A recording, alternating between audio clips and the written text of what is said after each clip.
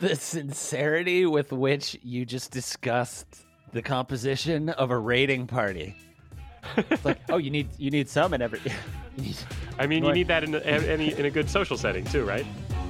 You don't want everyone to have the same job. You want a well-rounded raiding party. Everyone knows that. They don't know what I know. They don't know. Hey, this is Engineering Podcast. I'm Adam. And I'm Brian. Welcome back for another hang in the laboratory. Special thanks. Special thanks. I've tried to jump right to the special thanks, and you can't do the special thanks without the first thanks. Thank you for joining us. And special thanks to our supporters who throw us as little as $1 a month through Anchor to help keep this thing going. If you want to help out there's a link in the description. Anchor. I'm going to stop reading that URL all the time. Nobody's going to type it in. Nobody cares. Go to the link in the description. Link it up. So what's up, man? We're back. It's just us again. No guests. Just chilling. No guests. Hanging out. Feeling good on a Saturday morning. Talking about workshops. Did yoga and dinner date last night. Amazing. We watched Terminator Dark Fate. Oh, how was it? Yeah, it was an action-packed thrill ride. Did you watch Halt and Catch Fire? My expectations were not high. I did. It was a good show. She seems awesome for that role. As soon as I saw her as like that Terminator, like the good bad Terminator, I was like, whoa, perfect. No, totally. Narratively, it's very, there's not a lot of tropes to play with in that universe. So it's a little rebooty. Yeah. Oh, this person's the same as this person was. Got it, everybody? Okay, cool. Let's have an adventure. But that's not what we're here to talk about today. What are we here to talk about, sir? Oh, I'll tell you. I'll tell you, but not with my mouth. Could you hear that? Could you hear that? Is that a recognizable sound? I think everyone knows what that is. That was for sure Maybe dice. And mine was my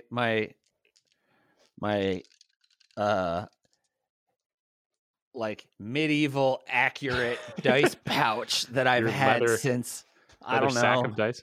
High school. No, we got those at Comic-Con. We got those at Comic-Con. Mine too. Yours is much cooler than mine. Mine just has a different color on it. It's exactly the same construction, I believe. You went all brown, which is probably more pragmatic than my purple and red. Out in the wild. Yours is more of a jester bag. Mine is more of an adventurer's bag. There you go.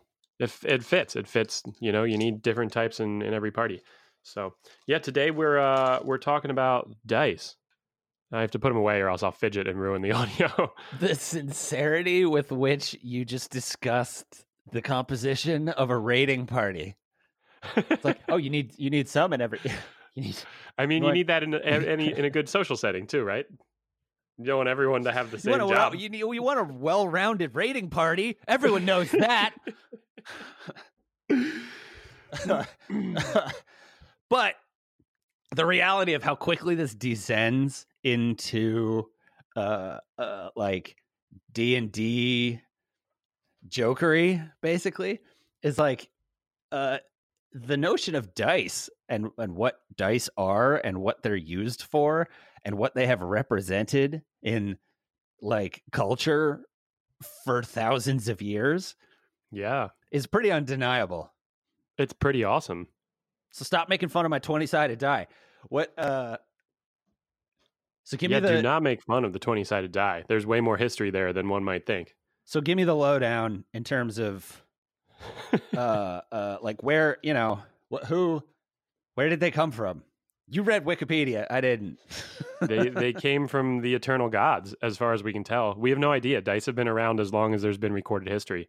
We've been rolling things and tossing things and throwing bones. Maybe not throwing bones, right?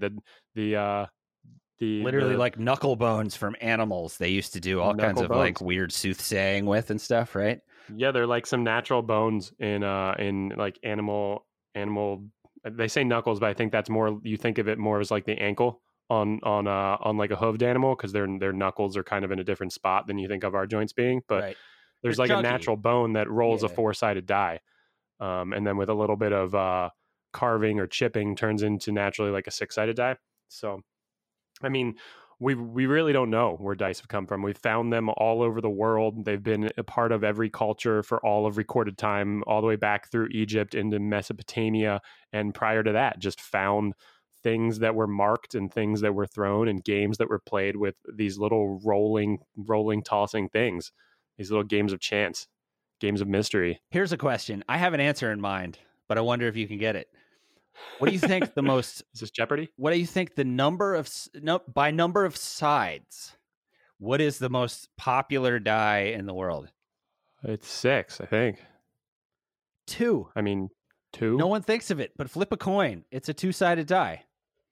Eh. You don't think of it, right? But like, so even like throwing bones, like knuckle bones, it sounds really brutal. Well, just rolling around these bones, just people down there in the dirt rolling around these, But you were like eating dead animals all the time. Very specifically, when you say that, I think of Robin Hood, Prince of Thieves, and that like nasty witch in the like totally. Oh yeah, bleeding animals on top of a pile of bones and dice and like Well, that's that's one of the hypotheses for the origin, right? Is like divination, future telling, like making decisions. It's an interesting.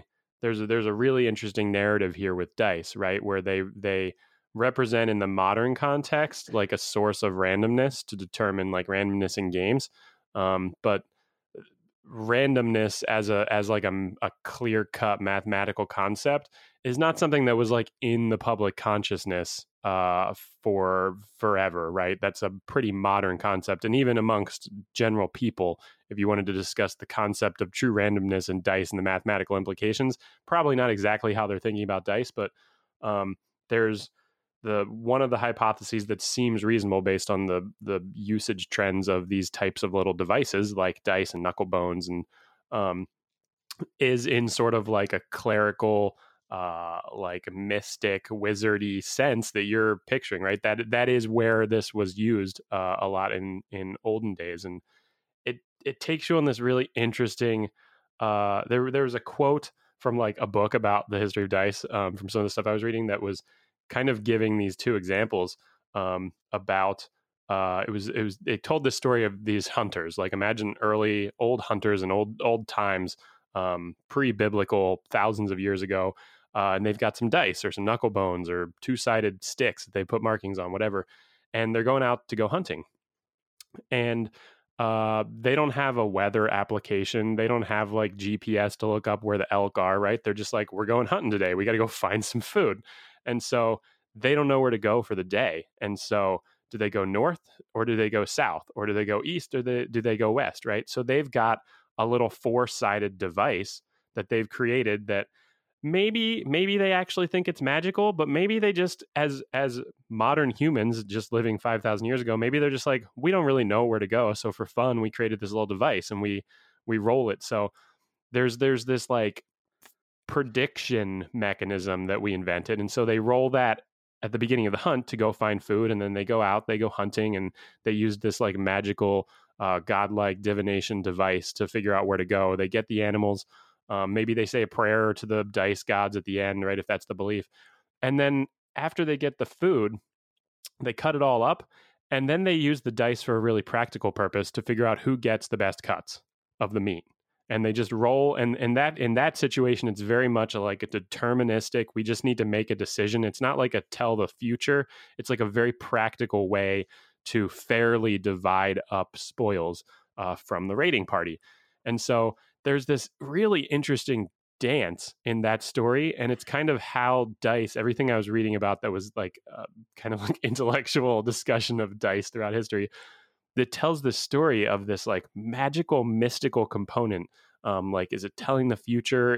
Are things set? Are my die rolls like actually introducing randomness into my life?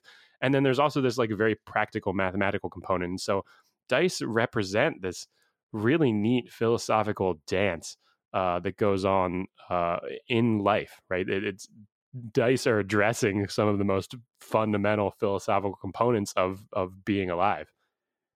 They're also the dice and the notion of randomness or predictable randomness.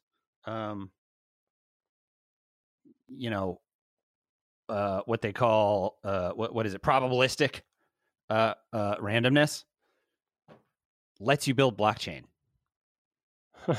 Right. So I mean, ultimately it gets us to this core thing of like, technology and what it's been good for have been a symbiotic thing forever. Right. Like, Yeah. so the thing about finding the place to hunt is sometimes you're right. And then they're like, oh shit, that guy's throwing the dice every time because he's right. And if you're right 3 times, you're right 4 times. Like by now it's been a few months because a bunch of hunts have passed and you kept being right. And now they're like, listen to this guy. He knows what he's talking about. You can have that same experience at a craps table in the space of 10 minutes.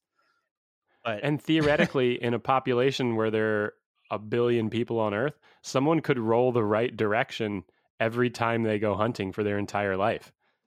And then you have the question of, this person had an 80% accuracy rate for where the animals were every time, 80% of the time we went hunting. Are they actually magical? Did that person actually tell the future? Right? You're left with that question at that point.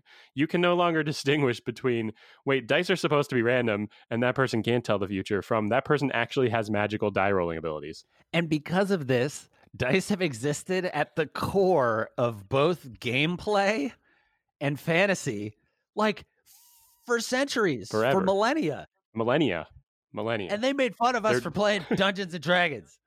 Like, well, that's the other interesting. Yeah, that's the other interesting part of it, right? When we were kids, we were constantly getting games. There were like politicized debates at our schools constantly around the games we were playing. Looking back on that and thinking about it now, is so fucking stupid and immature of our administration to constantly have to like review gameplay. Right? Are you guys like doing the devil's work, playing a freaking game at lunch? Give me a fucking break. But now that we're better than that, fortunately, I think it always landed in our favor, except for the couple games that were like physically damaging things, like Pogs were damaging books. Yeah, that was fair. Like throwing Pogs this heavy were metal like thing. bashing holes in things at the library. Yeah. That's a police state question. Sometimes you just gotta. Sometimes you gotta shut down the thing that's hurting something, right? But there's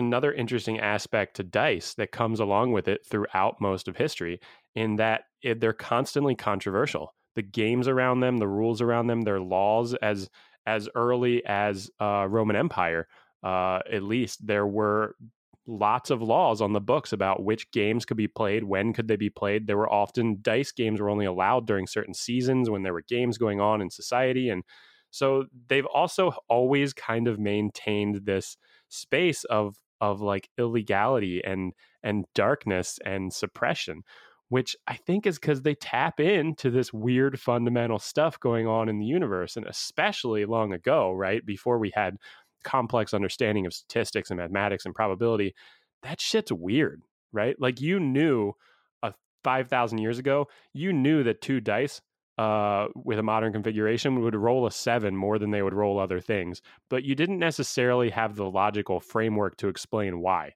right? And so there was probably some magic to that, right? The person doing divination knew that certain combo, those combos would show up more. And that's a really weird thing for someone who's never studied probability with dice. You probably never thought about that. So there's mysticism around them, and that breeds fear a little bit, right? Well, there is mysticism culturally that goes further and further back, right? And we've sort of dissected that over time as a society with things like science and math. But there's still the reality of like, if you're not thinking about all those things, my wizard sleeve on my robe keeps disrupting my dice that I have stacked in piles to try to organize them as you've been talking.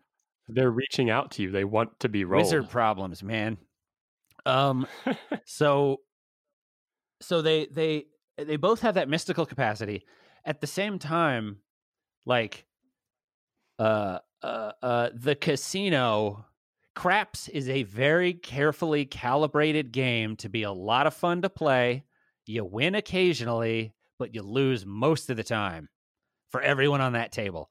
There is a mathematically sound way to play it, but you have to be willing to play for hours and you only do 2 things. And still sometimes Right. all your money Right. runs out because you catch a bad run, right? Like, and that's all based on the randomness introduced by these, these bones that you're rolling down a runway of felt. Like, it's very creative. It's a very complex creativity, especially craps, especially, right? Because the whole game is based around the outcome of the dice, and then there's like a whole board of all the complexity. And like you said, there's the most basic thing you can do has almost even odds with the casino. So if you have the self control to just do that, you can like really go on big winning streaks. But as soon as you start to do the other stuff, like your probability of winning collapses. right. What you can win goes up, Right. but the reality is also people exhibit addiction behavior around gambling. Like, we can talk about it this way now, but you got to think about it through the centuries when people are just like, he gambles away all his money. I don't know what to tell you. Like, it's been a problem forever, and people take advantage of that. So you have the mysticism, and then you also have the fact that the other place that these bones show up is generally used to hurt probably most of the people you know, statistically speaking. Right? Especially if they can't stop going back, because every once in a while you get that dopamine hit from winning and it feels good. And so I also get why people could say dice are the devil. Dice came into my town, ruined all the men. Why is it always the men? And then our economy collapsed. I totally buy it. Historically, like, it was the men. It was alcohol the men playing craps came in the streets. into our society, ruined everything, and so we don't want it anymore.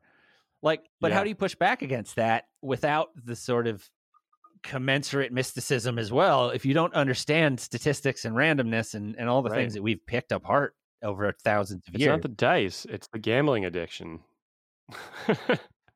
So let's talk about the Kickstarter thing that kicked off this whole conversation, because the reality is dice have continued to improve. They've not slowed down from the flip a coin to everything crazy I have now laid out in front of me because I dumped out my whole dice bag.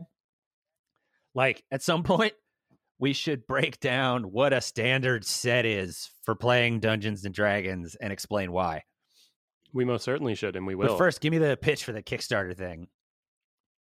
They're essentially just it's a little set of dice, like six-sided common six-sided dice that people picture, with 1 through 6 on them, and they're digitized. They have Bluetooth on them, so when you roll them, it actually records the roll and sends it to your smartphone or your tablet or your computer or whatever. So you can play games remotely with people, but still have the fun of physically rolling the dice and knowing that the other person is not screwing around, which I actually do think would add what's needed to do like remote role playing. I really think there's something there. That feature is really missing when you're not in the room with somebody. But it also enables a whole bunch of other games to be played with the fun of the die rolling, which is so fun. But have them digitized, like Yahtzee and a handful of other games. And so they're like digital dice, but real physical dice. Right. And so that's what you pointed out pretty quickly, is the engineering challenge of doing that is actually considerably like greater than you might imagine, right? You might think, well, everything's smart these days. And so, yeah, you need like an accelerometer, you need a battery to power everything, you need a transmitter so that they can send their position back to your device to be recorded. And you got to fit all that in a space and a configuration that doesn't cause the roll of the die to be unfair. Mm-hmm. So the die still has to stay what you would call true, I guess, right? Like the die has to, and I mean, there's a term of art for it, within the Nevada Gaming Commission, right? Like they test dice because people care that much. And they're swapping them constantly because little micro adjustments to the dice will change the probability. Here's one worth calling out in my dice set right now that if you were watching the video, you could see. This is a decommissioned. Do you have some Vegas dice? Decommissioned Tahoe dice, I think. I don't know if I have. I don't know. I just bought them at the dice booth at Comic-Con one year. All this dice, we can share our dice yeah. as like the We have conclusion a, of we this have a episode. whole We'll dig history through of and share all the weird dice. ones. We'll hit. I've got lots of weird ones. That'll be a good little ending.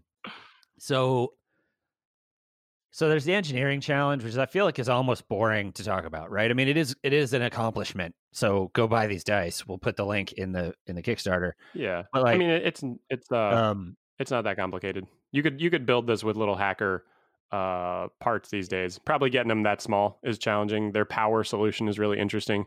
What they did, but the parts are pretty common.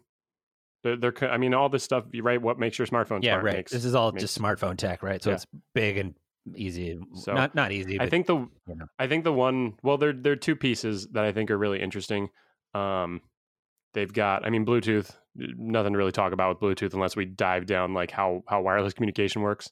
But they've got the accelerometer, like you mentioned, which we've talked about before on a couple episodes. We did some drone episodes where we dove into that, but that measures gravity, which is really interesting. And so with a couple of them in there, you can tell the orientation of the die, which is especially interesting in this case because you think of a 6-sided die as only being able to predict 6 things, but the accelerometer allows them to tell any orientation that the die is in.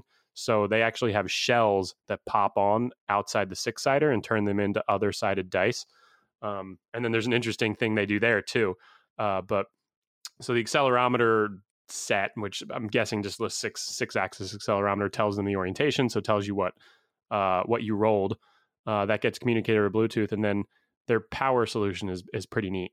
They use a capacitor instead of a battery, so it charges really, really fast and then slowly leaches out power for a little while. So it says it charges in 10 seconds. So you just touch it to the power, fills up the capacitor real quick, and then it powers the die for like an hour to play. Yeah, there's it's pretty neat. We should do a whole episode on the distinction between capacitors and batteries, because I think they're starting to figure out microcapacitors, which will make it so you can slam a bunch of capacitors into a block the size of a battery and have it behave like a capacitor instead of like a lithium ion, anode cathode.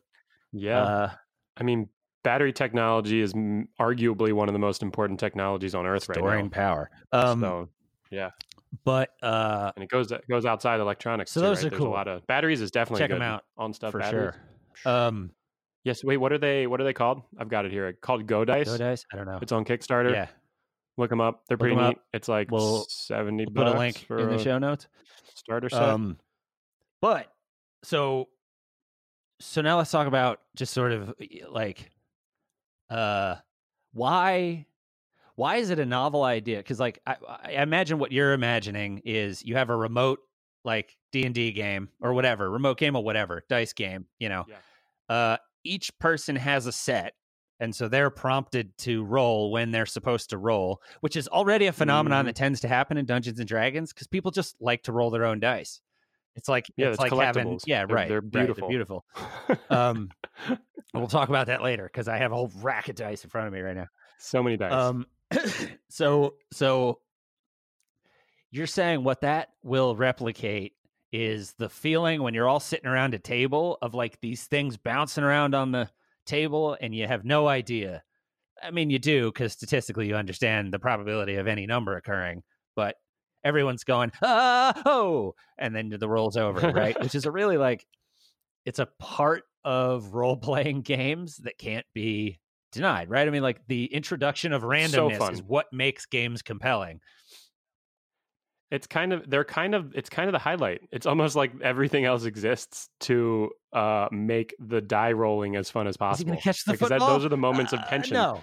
Right? Did he catch the football? Did his arrow shot make it through the slit and kill the dragon? Like crazy stuff, right? So it's the pinnacle. It's the, what's the word I'm looking for? The at the end of the movie, it's like the climax of the game. Right. And you're rolling your dice then to like determine did it happen? Did it not happen? Did I get poisoned? Did I survive? Did I save it? Did I dodge it? So what you're saying is actually having the physical randomness of gravity control this process is considerably more satisfying than having a thing on a screen go boop, boop, boop, boop, boop, boop, boop, boop, boop, and then give you a bunch of random numbers.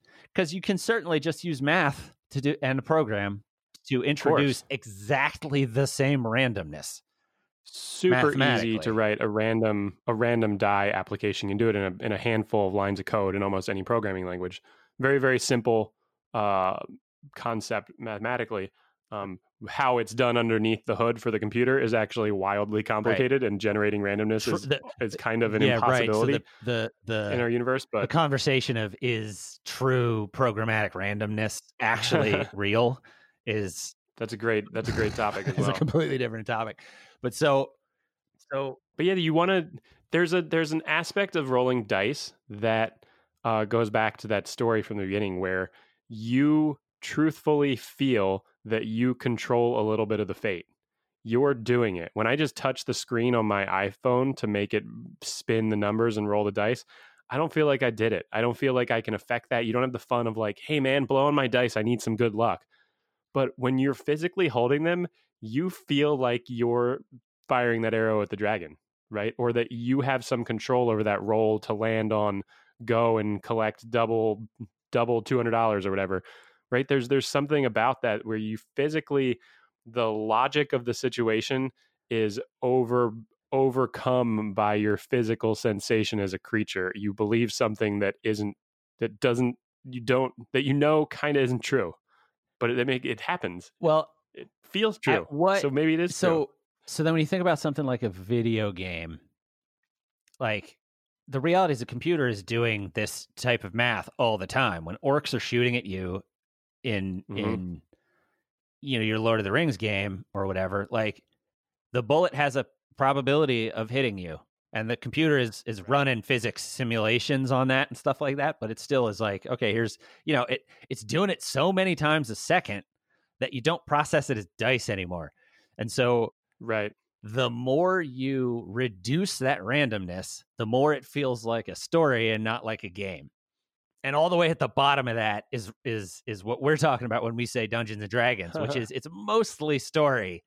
And every once in a while, there's calibrated randomness with the dice. So everyone there has to go, oh, the orc just killed you. Now you're dead, and you're still sitting here for the rest of the day next to me. Like, now what are we going to do? It's a really interesting way to explain it. That's totally interesting, and that balance. And it gets us back to our episode about role play games, and shared storytelling.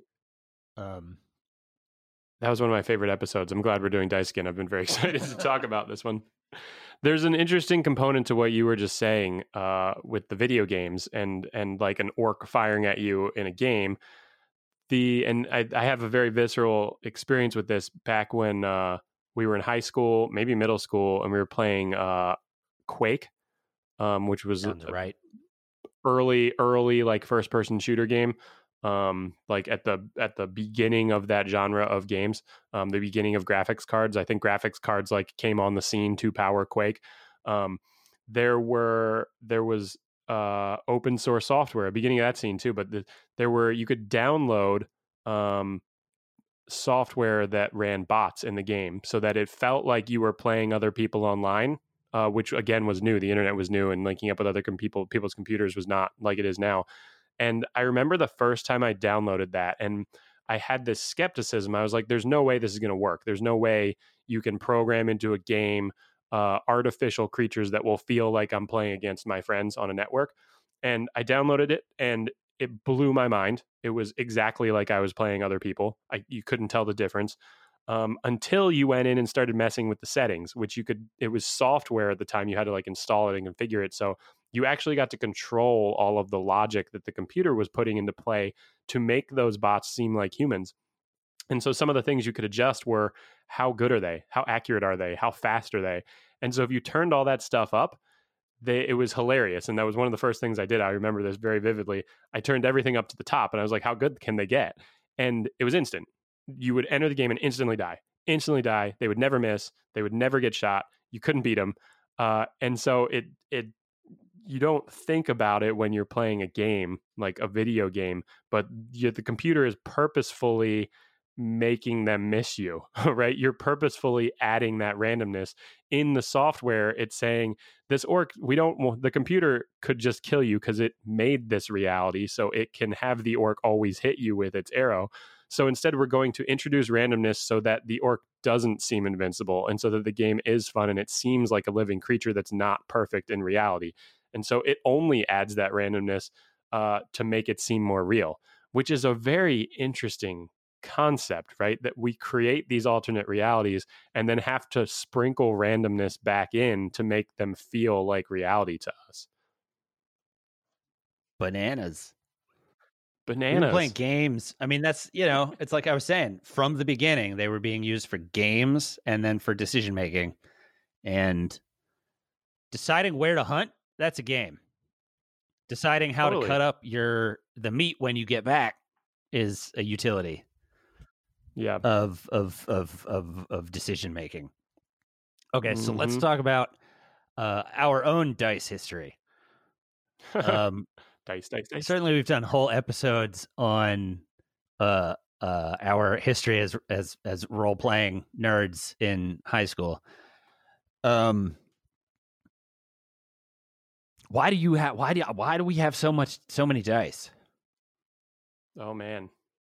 Well, partly because I buy them all the time because I'm an idiot. I love them. They're all different like colors and varieties, and partly because you need a bunch of different types of dice to play certain games like Dungeons and Dragons. And then also partly because there's some games that have like completely custom dice. They have things on them that are different. They'll have like arrows. Like we think of dice having numbers, but a particularly interesting die that I have in my collection that I used to use for a tabletop war game where you have like little Warhammer? miniatures moving around the table. Warhammer. It's a die that has arrows on it, and so it would introduce randomness in like physical direction on the board, things that would happen. So like say you're firing from your tank to try to hit another miniature on the table, you'd like measure the distance and then you roll like a die for how far from your target you missed. And then you roll the direction to pick the direction. And so your like shots would like miss and move, and it would physically roll randomness into But where like it moves on the sometimes table. take out some infantry next to the tank you were Totally. aiming for, right? To all kinds of implications. We also had a tradition for a while when we were going to Comic-Con regularly before it became too much of a madhouse and too expensive, of buying a set of dice that year. So I have 4 or 5 of these Totally. that were Yeah. bought out of the like just giant dice bucket that exists like at the dice table. There's like it's like $5 for a coffee mug full. And you can kind of like piece together your, dice sets.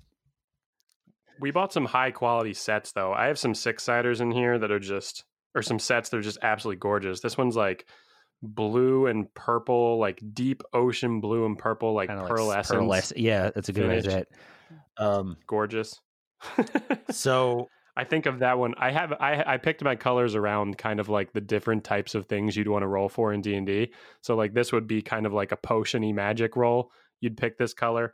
I have some that are like fiery, stony red that I would think you'd roll for like fire stuff, like dodging a dragon or casting a fire spell. My complexity of thought about color combinations was considerably less developed at that point in our life. Mine are mostly just like, oh, that's a school color. I have a lot of orange and blues, a lot of blue and Strong. golds. Strong. Oh, I would love a blue and gold set. Run through the dice that make up the like standard, because there's you need a certain set of dice to play Dungeons and Dragons. A lot of people play Dungeons and Dragons. Instead of assembling your own out of the bucket like we used to do, you could also just buy a tube that has a bunch of dice in it. It has all the dice in it you need, and they all match and whatever. What dice are in there? I mean, I can literally just parse them out on my table, but I feel like you might know. Yeah, I mean, well, there's the standard 6-sider, right? A lot of those that gets used for most games, most everything. But then you got a bunch of other sides. You've got a 4-sided die, which is a really interesting one. The 4-sided is the most interesting. I like to introduce people to my dice with a 4-sided because it confuses people. You're not sure what to do because you roll it and there's no side on the top.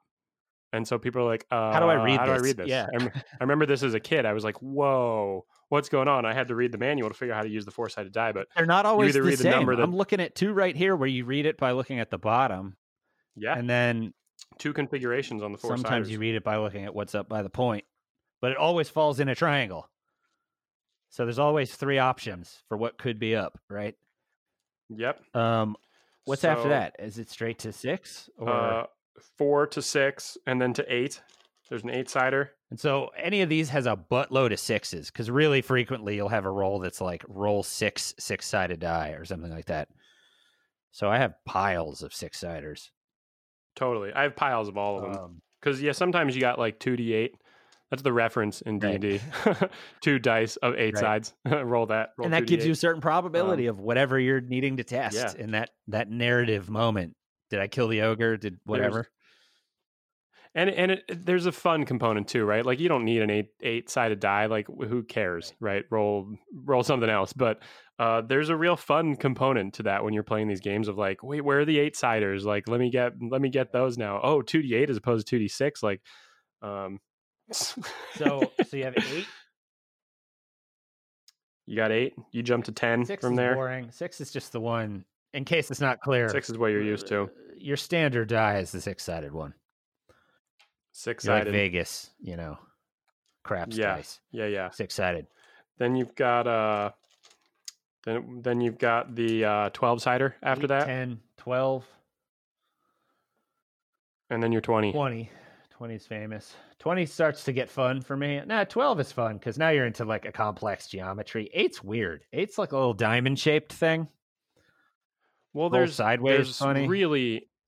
really interesting mathematical patterns to dice because there are like mathematically in 3-dimensional space where we exist, you can only create certain shapes. You're limited in the shapes you can create with when you start to add sides.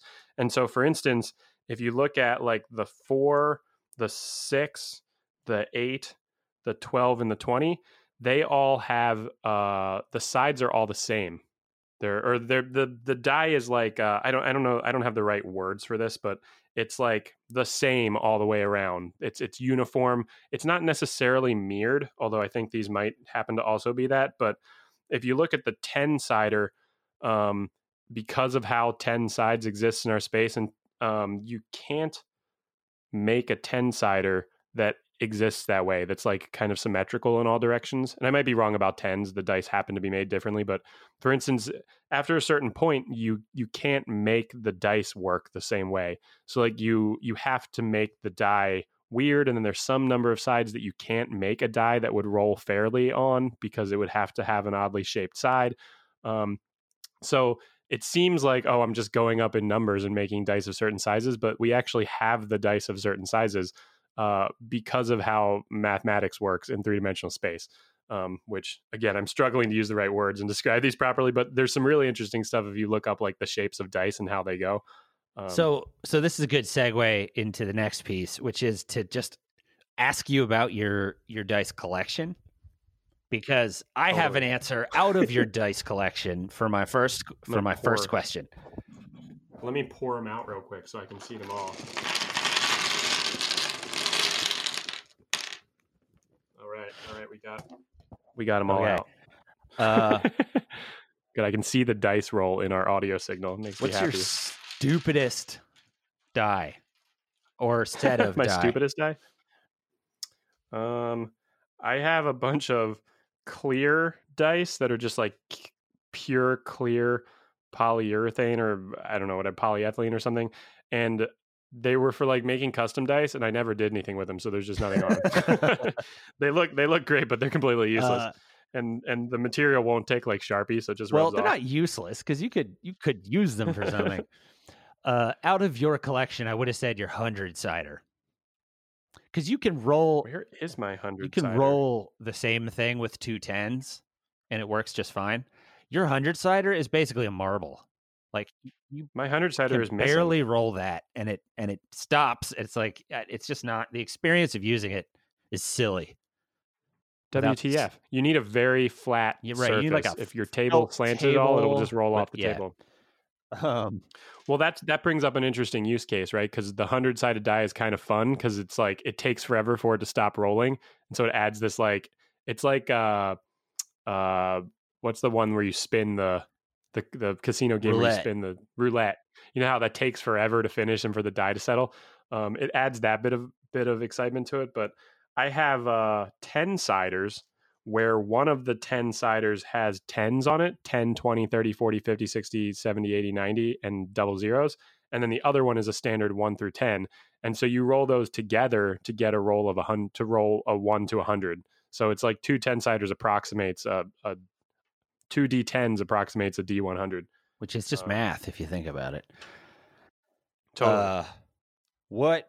Wait, what's your weirdest? My weirdest? Your weird ones? I have these guys, which are 2 6-siders, but they have rock, paper, scissors on them. Oh, that's So awesome. It's just a single dice per person, and you could just play rock, paper, scissors without all the rock, paper, Totally. scissors shoot. Brings up another interesting component mathematically here, right? That game happens to have 3 Right. options. So So it works on a Yeah. 6-sided die. You can have fairness. That wouldn't work on a 4-sided dice. You'd have to, it would be and imbalanced. it takes wouldn't play out the properly. potential of anticipation and human, the human aspect of being good Oh. at that game is removed. Oh, that's Right. interesting. I I mean, is there goodness? Can you prove goodness no at idea. I'm rock, sure paper, they've scissors? tried. Have you ever seen a study on It's that? got to be out there. It's too dumb a study. to I don't have think not you been can. done. Is rock, paper, scissor random? There's got to be. What's your Surprising psychology of rock, paper, what's your scissors. favorite? I was No. saying sexiest, but I realized what I mean is what's your favorite set of dice from a design perspective? From a design perspective, great question. Aesthetically, just like those just look good. Ooh. I gotta say it's these ones that have kind of this it looks like you took a bunch of interesting colors of plastic and like mixed them so that they have like swirliness going through them and they kind of have this like shiny pearlescence to them. Probably, I mean it's the D20. I think the D20 is the D20 and the D12 are the most interesting dice to me. They have this like the size of the faces and the complexity of the object. They're just very not natural. Like a 6-sided die, we like see cubic things all the time, boxes and shit. But like a D20 and a D12, they're so interesting to look at. They're like clearly this like sort of unnatural thing, but also kind of like rocky. And then color wise, it might be this D20 I'm holding right now that has like fire pattern to it. It looks like it's on fire, kind of. That's fun. In like a real interesting way. So I've always, I don't think I've ever used it for this because I haven't played Dungeons and Dragons in a million years. For sure, when but- we have discussed this in the past, which we have, because that's you definitely trend toward the like pearlescent swirly. I'm a cast a spell dice, I would say. Totally. I kind of have 2 in terms of like ones that I like from a design perspective.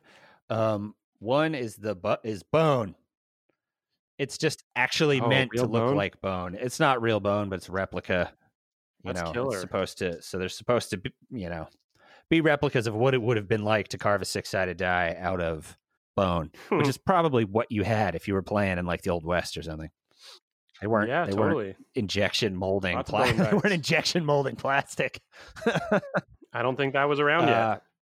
And I have another set that really convincing. I think it's plastic, but it pretty convincingly feels like gray frosted glass, which is pretty. Oh, that's cool. slick. Oh yeah, that's a neat finish. It's like clear plastic, those sandblasters or something. The next Very one. neat. I have. Oh yeah, keep going. What's your most precious set and or? Oh die? man. I mean, probably my original set that came with like the intro D&D pack, which I'm looking at right now, and I'm missing. My D100 is missing, which is totally not from that set, but I'm missing the 12-sided, and I seem to be missing the 10-sider from my original kit, which is a bummer. Because I have you can see it in the background right now. I've got the original book in a frame up on my shelf behind me. It's had a great impact in your life. Yeah, I'm missing a couple. I have the 4, the 8, the 10, the 12, no 20, No second 10 from my original set, but I have them. Glow in the dark. Tight. Oh, I have some glow in the darks here, I think. That's for sure. I've got was the some same really answer for me. cool. I like these little. I've got some 6-siders that are just cool. They're kind of sexy. They're littler than you would expect dice to be, and they're like weirder colors, like this little red and white set and this black and red set. Those are pretty cool. I have this really neat one that it's a big clear 6-sided die that has the little numbers on it, but then it also is a box, and so it has a smaller 6-sided die inside. So you're rolling a single die, but you actually, like, physically you're holding one die, but with an extra die inside, you're rolling 2 dice at once. That's which is, I think, just that's really almost clever. in the territory of stupid. I have a set called poker dice. I have no idea where I got them. It's four 6-sided die that each have king, queen, jack, ace, 9, and 10 on them. And you just roll for who that's can cool. get the best 4-card poker hand. Oh, that's awesome. That's another That's super funny fun. one. Yeah, I've got these little directional dice here with the arrows and the hits and stuff on them for like those tabletop games. I had some more of those for a while. They're all kinds There's of another custom funny dice like aspect that. of I this, didn't- which is I didn't have that, a ton of those, dice though. are choking hazards. It's horrible choking hazard. Yeah. These kill people all the time, right? Word. Anyway, that feels like a good place to get out of here. Check out that Kickstarter project. Respect the dice. Yeah. Thanks for Good hanging stuff. out for another Zengineering podcast. And thanks as always to our supporters who throw us as little as $1. If you want to jump in over there, $1 a month or $1 once, whatever. The link's in the description, along with any other links that we cobble together while we're editing. Thanks for hanging out. I'm Adam. Brian, take it easy. Keep it random.